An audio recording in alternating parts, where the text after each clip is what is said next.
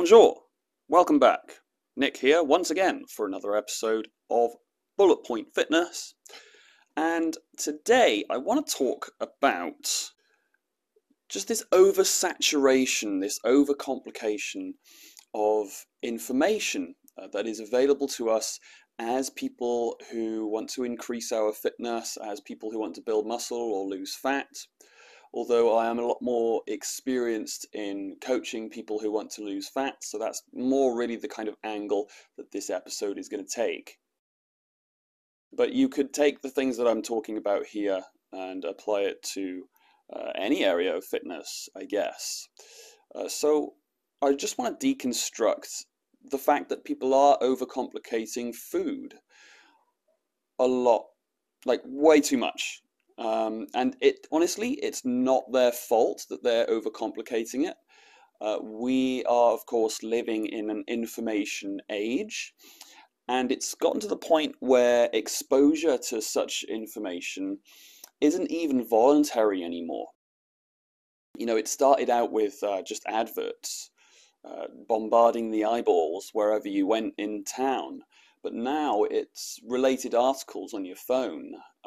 It's whatever your YouTube or social media algorithm thinks you're interested in. It picks a rabbit hole and goes deep on it, you know. So if you've curated whatever algorithm on whatever platform you're on to believe that you are interested in fat loss or gym lifestyle or building strength and muscle, then you know, I'd be willing to bet if you're listening to this right now, your algorithms have put you well and truly down that rabbit hole. And so you know, you're overexposed to a lot of information that frankly you don't need.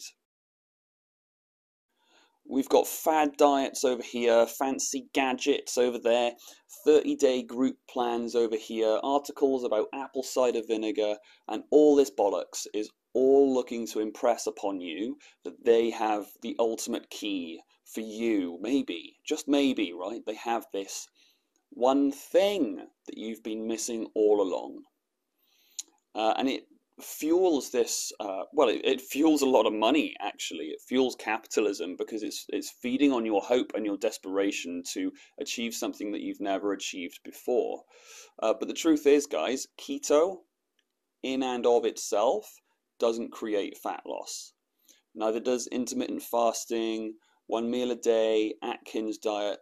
None of these things actually create fat loss. They can create a cascade of events in the body that will lead to fat loss. But with all of the confusion that is out there, what is concerning me is that people think these things are inherently fat loss in and of themselves. So when they try them out and they get on the weighing scale and they see the needle going up, not down, then people will beat themselves up. They'll think they're doing something wrong, or worse still, they'll think that there is something wrong with themselves. Cue the genetics argument. So those who succeed in losing weight with fad diets have accidentally put themselves into a calorie deficit. Right? That's probably the main take home that I want you to absorb today. Whether it's keto, intermittent fasting, and any of the things that I just mentioned, if fat loss is achieved on a long-term scale, then what's happened is that a calorie deficit has accidentally been achieved. And there's every chance you could follow the rules of those things to the letter, but because of your lifestyle, you could well still be eating in a calorie surplus, and by the laws of thermodynamics, your body is not going to get smaller. You are just going to either maintain or gain weight. So here we are once again, guys, on the energy balance, calorie deficits, calorie maintenance, and calorie surplus. If you're not losing weight, regardless of what you're trying, you need to stop blaming genetics.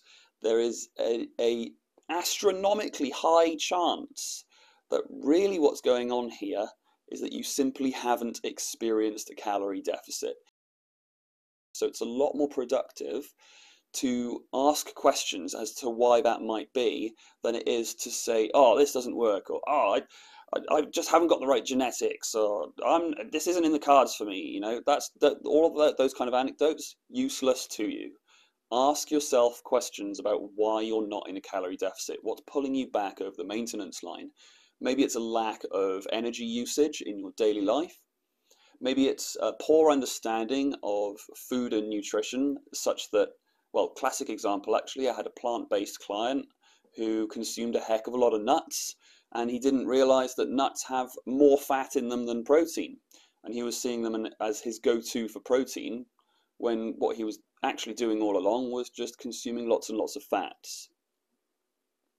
So if you're a bit unclear on the energy balance, calorie deficit, calorie maintenance, calorie surplus, and all of that stuff, I strongly recommend that you go back and listen to one of my earliest episodes, how fat loss actually takes place. Now, a big problem that we've got now as a result of everything that I've just described is that we've got people who have accidentally won this weight loss game, right? They accidentally put themselves in a calorie deficit by following one of these things. And it was an incredibly positive, delightful experience for them. And the result of that is that they become these unflinching zealots for the thing that got them there. So we have people who believe that keto is the one true way, and no, it's intermittent fasting, or, oh, you're all wrong, I went vegan, and that's the one thing, that's the one true thing that makes us lose weight. But then most of vegan diets are carbs. Aren't carbs bad? No, keto zealot, we need carbs to fuel the muscles and the brain. But I've done this thing for years now, and I feel fine. And around we go. The whole situation is a mess. We've got people on one side thinking that they've got the one true answer, and everyone else is just not doing it right, quote unquote, big air quote fingers there.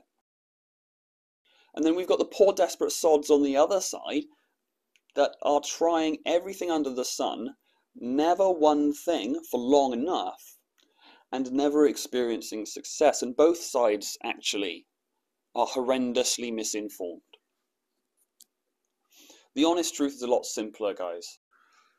You can work out fasted or on a full belly. You can go vegan, veggie, omnivore. You can eat twice a day, 3 times a day, or 5 times a day. It doesn't matter what you choose, but once you've chosen it, there are 3 consistent parameters that are eventually going to lead to your weight loss success, so long as you stay consistent with them. Not just over a period of time, but as an element of your lifestyle, as a mainstay, right? And so the 3 parameters, the simple truth that I just mentioned: 1, keep it natural. 2, eat in a calorie deficit. And 3, stay active. Now, obviously, knobs and dials need to be turned to the right extent on each of those. But aside from this, guys, it really is as simple as that. There could well be some truth in that article that says this, that, and the other is good for your heart or your brain or whatever. But the thing is, guys, you're not a scientist in a lab. You're just someone who wants to lose weight. You can learn all of that information if it's of interest to you, for sure. But I think where people are going wrong is that they think as soon as they see the information, one of hundreds of tidbits going into their eyeballs every day, people think that they have to learn and then apply on literally everything. But it's not humanly possible, guys. Just keep things as simple as possible, and your odds of failure are considerably reduced. And I think a lot of people are failing because they are overcomplicating. They are cluttering the landscape of nutrition in their brain big time. So whether it's paralysis by analysis or just trying to do too many things all at once, people are getting in their own way when it comes to this. So next time you see some newfangled hoo-ha trying to claim to fix all of your problems, after listening to today's episode, you can now say, no thanks, I'll save my money. All I need to do is eat in a calorie deficit, keep it natural, and stay active. At the tail end of this little rant, guys, I want to share one of my favorite visualizations, a little thought experiment, right? Try and visualize this in your mind. And it's the idea of the road, okay? I've had this idea of the road for a long time now. We've got the tarmac stretching off in a long straight line, easy to navigate. That's the gradual process of fat loss. And then we've got mile marker signs along the straight road that say how far you've come. That's the tracking and the data that keeps you on track, keeps you on the road, and keeps you content and aware of how far you've come. And then lastly, we've got the mountains on the horizon, and those are your personal goals, mental and physical. And the reason they're mountains, guys, is because they're difficult to get to the other side of. And what you'll find is the end of one mountain is actually the beginning of another. So I had to stick some mountains on the horizon there. Ask yourself, what does your road look like right now? Is it poorly maintained, full of potholes? That's your fat loss knowledge. Are there any signs on the sides of the road to keep you on track? Is the road cluttered with distractions and fun places to hang out left and right, pulling you in different directions every other day? And that last part is actually the recommended articles on your phone. So take the road away with you today. Take another healthy reminder as to the one true equalizer, the calorie deficit. Take that away with you today. And stop cluttering your road with nonsense. See what you can do today to simplify your process. It's a little bit like taking loads of unwanted clothes to the charity shop. What can you get rid of here? How can you minimalize? Because if you aim for a goal that is taking you meandering left and right by the pull of empty promises every day and marketing, then you're never going to arrive at the mountains when you could have just been going straight for them all along. All right, that'll do it for today, guys. Positive vibes, stay healthy, and I will speak to you all next week.